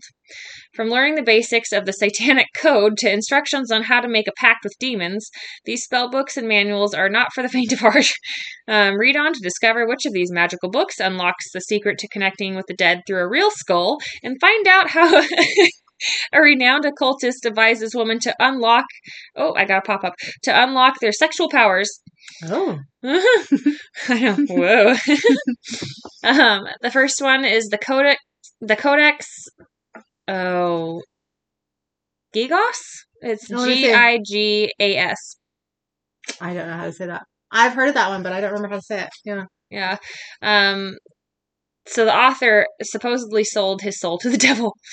It says this huge Latin manuscript, the book is almost 3 feet long and weighs 165 pounds, was written by a 13th century Benedictine monk that is now the Czech Republic.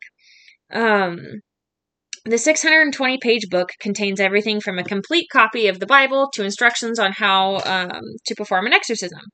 In fact, it's rumored to contain all human knowledge. Even more amazing, the entire book appears to have been written by a single scribe, a task that may have taken as many as 30 years to finish.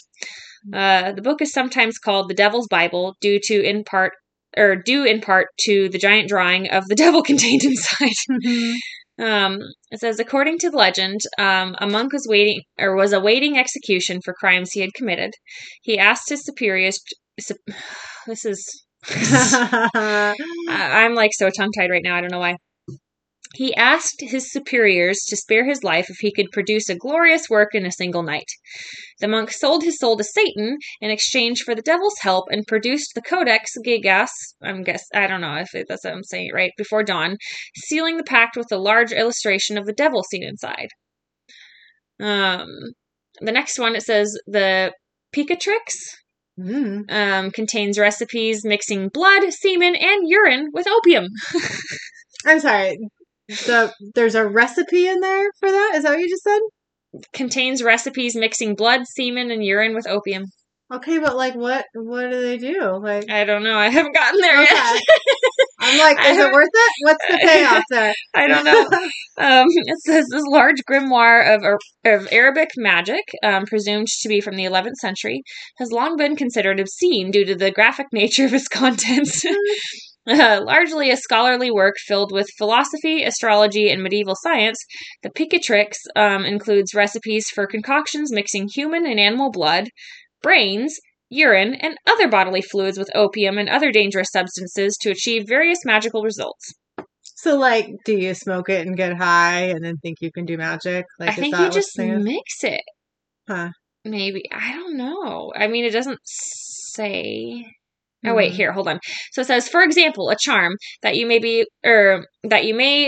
appear in the form of any animal that you wish, starts by directing the reader to take the semen of a healthy man and put it in an eggshell together with the semen of the animal he wishes to appear as, and then leave the egg buried in warm manure for 3 days. Ew. Yeah. I'm just... Ugh. Also, I would just like to state something that, like, the manure is not going to stay warm for 3 days unless, here's the other part, you have a very big pile and it kind of heats itself. Mm-hmm. Right. You know that manure piles can actually spontaneously combust because of the gases. Like, so if you, like, sometimes I don't know exactly I don't remember if it gets too warm outside. Maybe that was it, and like it has to be like, you know, kind of damp, or, you know, I don't remember exactly what the conditions were, but if you have like, I think it was like a damp enough, like warm enough, or a damp enough pile with a warm enough day, in theory, like the gases could like combust and just like start pulsing on fire. That's so crazy. Which would smell so bad. It would. It really, really would. Like, if our manure pile ever went up, we have it underneath a tree now, so that way it can't like get too hot. But like, yeah, gross. Ugh, gross. Yeah. So it's the next one. It says the Grand Grimoire teaches you how to summon and control demons. It says, looking to make a pact with the devil, the Grand Grimoire, also known as the Red Dragon, will give you the knowledge you need. The manual instructs its readers on how to summon a demon and make a pact with it, forcing it to do as you command. Supposedly based on the writings of the biblical King Solomon, the book is still in active use by some practitioners of Haitian voodoo. That's King crazy. Solomon, though, that's long time ago. So, like, I don't know. And, like, if it's the writings of King Solomon, like the biblical King Solomon, like, does that mean it would be, like, in the Bible? No, I doubt it. I mean, that's just a guy that was, like, mentioned in the Bible, so... Mm-hmm. I have questions. Anyways, it says also the actual book itself, which is kept in the Vatican's secret archives, is rumored to be indestructible even by fire. Ooh, that's crazy. It says the Satanic Bible, or the next one, the Satanic Bible contains rituals for sex, compassion, and destruction. It says, considered the foundational text for contemporary Satanism, the Satanic Bible contains essays and rituals by the infamous Black Pope Anton LaVey. I don't remember how to say his name. LaVey, Yeah. maybe? Anton, I'm going to go with LaVey. I don't know, wore many hats before he delved into Satanism. He had prepared by being a lion trainer for the Clyde Beatty Circus, a professional organist, oboist, crime photographer, hypnotist, and psychic investigator. Huh. The Satanic Bible is divided into 4 sections: the Book of Satan, the Book of Lucifer, the Book of Belial, and the Book of Leviathan. The Book of Belial contains magical rituals for sex, compassion, and destruction.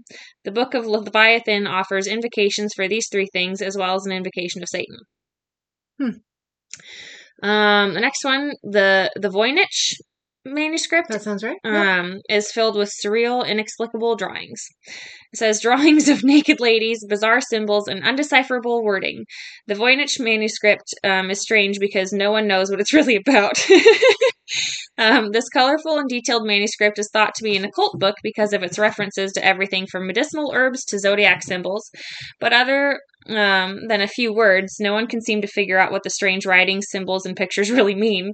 The book is believed to have been written in Central Europe during the late 15th or early 16th century, but scholars don't even know what language it's written in, let alone who wrote it, exactly when, where, or why. Why did I thought I read, like, in the last year or two that part of that was decoded. I am Googling it now, though, and I do not see that information, so I must be thinking of a different book. Huh. So, sorry. No, you're good. That's still accurate. The next one is the mysterious book of Soiga, vanished for hundreds of years. It says Queen Elizabeth I's advisor, John Dee, a mathematician and astronomer who is obsessed with the occult, had mediums try to decipher the strange Latin treatise on magic, also called Aldaria, maybe, and sometimes the Book That Kills. The book disappeared after Dee's death in the early 17th century, then showed up again in 1994 when 2 copies appeared, one in the British Library and one in the Bodleian Library. It says scholars are still trying to figure out its mysteries, but what they found so far is a disturbingly complicated codex of demonology, magical incantations, and astrology. The Book of Soiga also contains the names and genealogies of angels.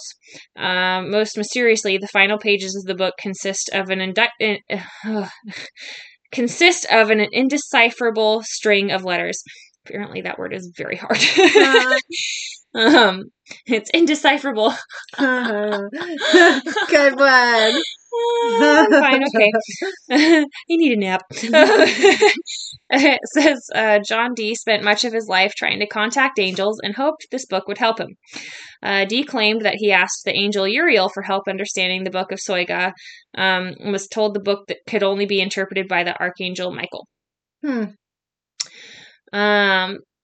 This says the it's Oera, Oira? Yes? I don't know. The Oira Linda book was popular with Nazi occultists. It says the Oira Linda book, known as Thet Oira Linda Bach in the Old Frisian, in which it's written, is widely considered to be a forgery and not a real ancient text. It's creepy, however, because it was the favorite of Nazi leader Heinrich Himmler, who considered it the Nordic Bible and believed it confirmed that the Aryans were the original people of Atlantis. That doesn't exist, that's fine. And that Nordic people were the progenitors of all the Western civilization, giving them credit for many things actually developed in the Mediterranean, the Middle East, and elsewhere. To this day, some neo-Nazis and other fringe thinkers insist the book is real and accurate. Awesome. Yeah, just what we need. A Nazi book. Yep. So the next one is the Munich Manual, which I can only assume, since it's German, might also be Nazi, is focused entirely on black magic. So maybe not Nazi-ish, but Maybe it's Nazi black magic. Ooh, that sounds bad. It says, also known as the Necromancer's Manual. This 15th century Latin grimoire, that's a really hard word to say. It is hard to say. Focuses exclusively on demonology and necromancy. The eeriest thing about this book is that, unlike other grimoires that detail angel folklore and good white magic, this manuscript is solely centered around black magic. The Munich Manual is divided into 3 sections. The first about illusionist magic, spells that trick people into seeing things that aren't there. Psychological magic is meant to use emotion to gain power over others, emotional or political power over people, and divinatory spells are supposed to allow one to see into the past or the future. One of the most famous and creepy sections includes instructions on how to make a mirror of Lilith for the purposes of divination. Interesting. Huh. And that's, some creepy That is books. some creepy ass shit. I don't like it. Yeah. I wouldn't want to, mess with any of those. Why would you want to even, be around it? That seems I'm sure bad. there are people who don't believe that, though. You know what I mean? Oh, I know, but that's the Yeah. thing is, do I believe that those things are, Have that legit? power. Yeah. I don't know, probably not, but, also, why mess with it if you think it might? Yeah. Don't touch the gross, scary things, Yeah, just right. don't do it. I would like to, look at them. Not physically touch them, though, or Mhm. anything like that. I think that would be cool to just be like, whoa. Yeah, I don't feel the need. Yeah. I'll let somebody else do that, but Yeah. I don't need to. So what was your Idget harassment moment from this week? Okay, you guys, this one is ridiculous. This happened last night. Oh my god. Okay, so Killian's asleep. Eric's gaming in his office. Okay, so I'm in bed. I have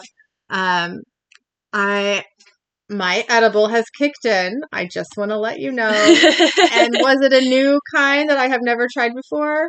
Yes. So, okay, I'm relaxed. I'm about to go to sleep. Was it the ones that I gave you? No, Oh, okay. No, this is a different Have you tried one. those yet? Yeah, it's good. Okay. I like them. There you go. Okay. Yeah, and they taste really yummy. They're pear flavored. Yeah. I was just curious. Yeah. Guys, because I'm not going to touch it for a while. So, Yeah. you might as well have it. Yeah. And, Thank you. keep it from going bad. So, Yeah. anyway. So I'm in bed. I'm kind of half sitting up, and I think I was finishing my podcast notes because was had this last one to do. I was might as well get high, so I can go to sleep right after, whatever. Yeah. So okay, so I have a light on in my room, but it's pretty dim in there because I'm trying to write, and so in my room there's a bathroom. Mm-hmm. And I can look straight into it from where I lay in the bed. Mhm. On my side of the bed is Yeah. the bathroom is straight in front of me. Mm-hmm. And then I have a little walk-in closet at the end of my bathroom. Mm-hmm. So I usually keep the light in the walk-in closet on. And that's it in there. So Yeah. the bathroom light is off. I got this little really dim lamp in my room close to me. So Mhm. now against the wall in the bathroom is one of those folding chairs. So it's folded up, and I have a couple towels kind of draped on it. Mhm. And in front of that, so between me and the chair, sorry, this is a whole thing. Is one of my hampers, and the top of that hamper is an actual shelf. Mhm. It's bigger than a TV tray even. Yeah. And we have a little bin on top of it. Mhm. So I'm looking through the bathroom because I'm about to I'm done with my notes. I'm about to lay down. So I put my notes down. I turn off the light. I get into bed, and I'm it looked like one of the towels maybe moved, and yeah, Mhm. we have vents in there. Yeah. Usually that's what's happening. It's Yeah. not uncommon, but Yeah. and I was wait, what? Did that towel just move? And I'm Mhm. looking at it, and I realize it looks just it looks like there's a person in there, all of that, almost like a child. It was Killian sized, Yeah. basically, Mhm. maybe a little shorter. But like the way the towels were draped on the side of that table, it looked like a girl. It looked like a fucking doll. Oh, but like that you're size, like full Annabelle. well, it actually reminded me more of Megan, like that new doll movie. Oh, I have no It's idea, more yeah. of like an AI Never even heard doll of it. Yeah. as opposed to like a lifeless, one Yeah, that isn't yeah. supposed to move. This one Uh-huh. moves. Yeah. But it looked like she had like long black hair and then like a red dress on underneath with like little like legs sticking out, and those legs would have been like the legs of that chair. We did not agree with you. I know, and it looked like she was peering over the top of that bin on top of. Oh yeah. Because I could see like it looked like she had like a full on like super long straight black hair and then bangs, and then I could see like eyes above the bin. I swear to God, I saw this. Sorry, I was really close to my microphone right there. It probably sounded weird, but like, and I'm like, okay, like I'm high. I do not hallucinate when I'm high. Yeah. Obviously, this is just a trick of like the lighting, because it's like backlit, and yes, I am high. Yes, I'm tired. Like, so, like my eyes are doing weird things, anyways. yeah. And I'm looking at it, and I was like, I know what that is. Like, I obviously can see what it is. I'm like, but it looks like this, and I was like, okay, like, stop freaking out, just go to sleep. So, like, I lay down, and I'm like, okay, we're fine. And I'm like, okay, yeah, I'm relaxing. I could go to sleep. But then I'd like open my eyes and check and see if it still looked like it. And it did. Even more so, Rochelle. I was like, oh no, what am I going to do? Okay, just chill out. Because as you're falling asleep and your brain's getting more and more relaxed, it's like, let's see this again. I know, like, is it still there? And I did that like 4 or 5 times where I'm just like, come on, Lynn, get it together. Obviously, it's a towel. You put that towel there. Like, you know what's happening. Like, all of that, that's all you. And I'm like, but it looks like eyeballs staring at me. I'm like, no. So finally, I'm like, okay, like, can I go to sleep? Like, sure, I probably could fall asleep. Yeah. But what if I wake up in the middle of the night and, like, I notice it and it just freaks me right out, and then I'm awake for the rest of the night, and, whatever. Yeah. I'm just like, okay, you know what? You could get up and move those towels. But, Rochelle, I was too scared to. So, oh no. I texted Eric, who's down the hall on the, on his headset talking to his friends. And I was like, I need you to come in here right now. But nothing happens.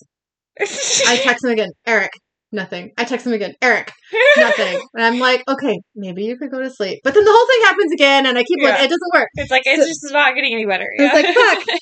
And I still cannot get out of bed for fear. Yeah. Right? So I called him, and he's like, hey. And I was like, I need you to come in here right now and take care of something for me.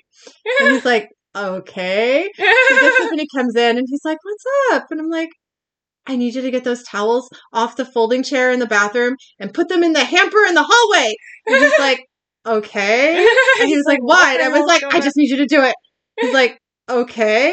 So he goes, why? He gets them, he puts them in the hallway, and then he sits on the bed next to me. He's like, what's going on? And it's like, they looked like a creepy doll, like standing there like a child-sized doll, and she's literally just gonna kill me. I was like, also I have a new animal. And he was like, aw. And he just like held me, and he was like, you're so cute. It's not cute. It's not cute. Thank you. And he was I'm glad you think that way. And then he goes, well, you better write this down for a new moment. I was like, I know, shut up. And then I was like, also, yes. Okay, I'll do it. So anyways, that's what happened. And yeah. I just, yeah. Okay, it looked fucked up. I don't know why I didn't take a picture of it for like evidence, but and like to like look at it later and see if it actually looked like that. Yeah, but also, do I want that living in my phone? No. So anyway, why'd you take a picture and it'd just be like completely dark because the room was dark, but then also you would just like be like, I think that might be a towel, like yeah, I know, like why did I take this picture again? Right. Yeah. So that was great. Probably shouldn't have that type of weight again. I cannot commit to that. I mean, like, but fair, but I mean, 'cause once they got rid of the towel, it was totally cool. I was Yeah. just like, oh yeah, cool, okay. And I was Like, just oh, I like, guess I'm fine. yeah, and I was like, whatever, Yeah. I'm going to sleep now. You know, and it was no big deal. yeah. So yeah. Anyway, Well, you know. I'm stupid. So, what was your Idiot or Asset moment? Okay, so mine wasn't that exciting, but it was kind of funny. So I'm at work, and you know how my work is set up. Like, you walk in, and there's like the front desk receptionist area, right? And then you like go down this hallway, and that's where all like the rooms are, right? Mhm. So and we've got this like room that's kind of behind the desk that you can close off, but like nobody really ever does. I mean, sometimes, but that's where all of like the extra lotions and like if we're doing a body scrub, that's where all the scrubs, just like the supplies in general, are at. Yeah. So we have this huge, like, I don't know, I'd say it's probably like one of those 5-gallon tubs full of like lotion, and we go through them pretty quick because there's like, I don't know what, like at least a dozen people that work there, and so like somebody's constantly using it. And I'm going through and I'm like, okay, I'm in a hurry because I don't remember why I was in such a hurry, but I was, because I think somebody was like getting on the table, and I was like, okay, I gotta be quick and go and like grab more lotion real quick, Yeah. And it was at the beginning of the day too. And so I was like, okay, and here's one of my pet peeves at all these little ass butts at work. Okay, not all of them, but most. Don't fill the lotion bottles. Like, they use them and then put them back and then just grab one that has more stuff in it or whatever, instead of just like filling it up and using, whatever. Or like people will like just, use it for the whole day or whatever and put it back and there's nothing left in it. So it's like every single time you go to work, you can't just like take a bottle of lotion and go do what you need to do. You need to go and fill it up. And like most people don't clean them very well, which is disgusting. So they're all like oily and stuff. And it's like, I don't know how many people's oil is on this. Like, so you're having to like clean the bottle and then open it up, fill it up, and do your thing, whatever. It's not that big of a deal, but it's still just kind of gross. And like, dude, just take care of it. At least clean it, Right. Anyways, not everybody does it, but there's a couple that are like, really, come on, Yeah, that's super Anyways. gross. But so I'm in a hurry, and so I'm trying to pump all this lotion, right? And the 5-gallon like bucket thing has like a pretty decent sized pump on it. And the opening going into the bottles that we use and we take into the rooms are like fairly small. So usually you kind of like put the nozzle of the bigger pump in there and like pump it so that way it doesn't like go everywhere. Well, because I was trying to go too fast, I like put the bottle up to the nozzle and go smack and like shove it down and try and like start pumping the stuff. Yeah. And lotion just goes everywhere. Whole room. It's all up and down my front. Somehow it got on the back of my leg. Like, I don't know how. And of course you get a bunch of like white lotion all over black clothing. And what does it look like? Not good. And so I'm like, oh God. And it's like all over my pants. It's all over my shirt. It's on the back of my pants somehow. I'm like, how did this even happen? It's all over the floor. It's like running down my arm because I'm like holding the bottle, right? And it just kind of like went all over. And I'm like, are you kidding me? So not only am I in a hurry, but like situation looks bad, and thank goodness there wasn't any like there wasn't any clients up front because I just go shit fuck and the front desk girl is like, what's going on? And she comes back there and she just like busts out laughing because I'm just like covered head to toe in like massage lotion, right? And I'm like, this is embarrassing, and so not only do I have to like try and clean up, all of me, but also like the floor and the counter and the, the bottle and all that sort of stuff. And then like we have scrub tops that we wear at work. Thank goodness that they provide, because these are the instances and why it's great, because you can just go and run and like take one off, put another one back on, and then keep going, so it doesn't look as bad, right? Yeah. But I'm just like, oh my gosh, like that's how I started my day, was just like splatting myself with all this lotion and having it look a little sketchy. That does look a little sketchy. I'm just like, oh my goodness. So yeah, it wasn't like I was just being stupid and went too fast with it, but it was just like, okay, this is like, thank goodness nobody else is here other than like the front desk girl, and like we had a good laugh about it, but it was just like, oh my goodness, why am I like this? That is so funny. Oh my god.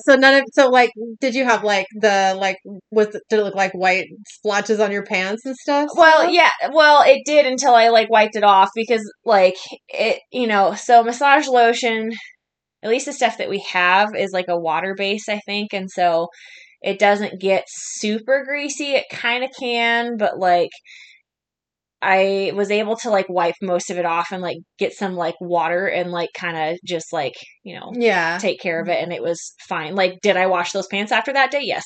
Yeah, right. But like I didn't like notice anything really after. Like it cleaned up pretty well, so it was okay, but like the scrub tops that we have, like I think it was just like the difference in material. They're like really, you can tell they're like the cheaper scrub tops that are kind of like scratchy and like whatever. And so it just like soaked in and just looked like oil stains everywhere. Yeah. And I was like, are you kidding me? Is this really what we're doing right now? Yeah. But yeah, so that was my big old legit moment. Like just like hilarious. Spraying myself. You should have had someone take a picture of that. I didn't have time. Oh yeah. I was like, oh my gosh. And it's like, now I've got all this cleanup to do, and I'm trying to like get myself all cleaned off as best as I can to like go and run into this, room with like, I'm just like, oh God, And so of course I think it was somebody that I'd like seen before, so it wasn't as bad. I was like, I just had a lotion incident, so like sorry that took me a couple extra minutes, but I had to literally clean up like the whole back room. So yeah. Oh, that's like crazy. I went everywhere, and it was like, how big is this tub then? Like, oh, it's like one of those 5-gallon buckets, like one of those big, like okay. I mean, it's like that tall by Gotcha. like that big around, like they're decent sizes, like a drum of it, Yeah. And so, yeah, it's one pump of that stuff goes a long way. Yeah, I'm sure it's like powerful too. Yeah, I just like because I smacked it. And I was just trying to get it to go quick, and like normally that works for me, but it did not, and it just sprayed everywhere. But yeah, so I'm sorry. That's hilarious. Yeah, though it was something else. But that was my moment. Big old doofus. I love it. Well, thank you for listening to our podcast. You can email us at idgitsandaspettspodcast@gmail.com. The word "and" is spelled out. You can also find us on Facebook and Instagram under Idgits and Aspets, a supernatural podcast. Make sure to rate and review us on iTunes and email us your Idgit and Aspet moments for a chance to hear your story on our podcast. Thanks again. Thank you.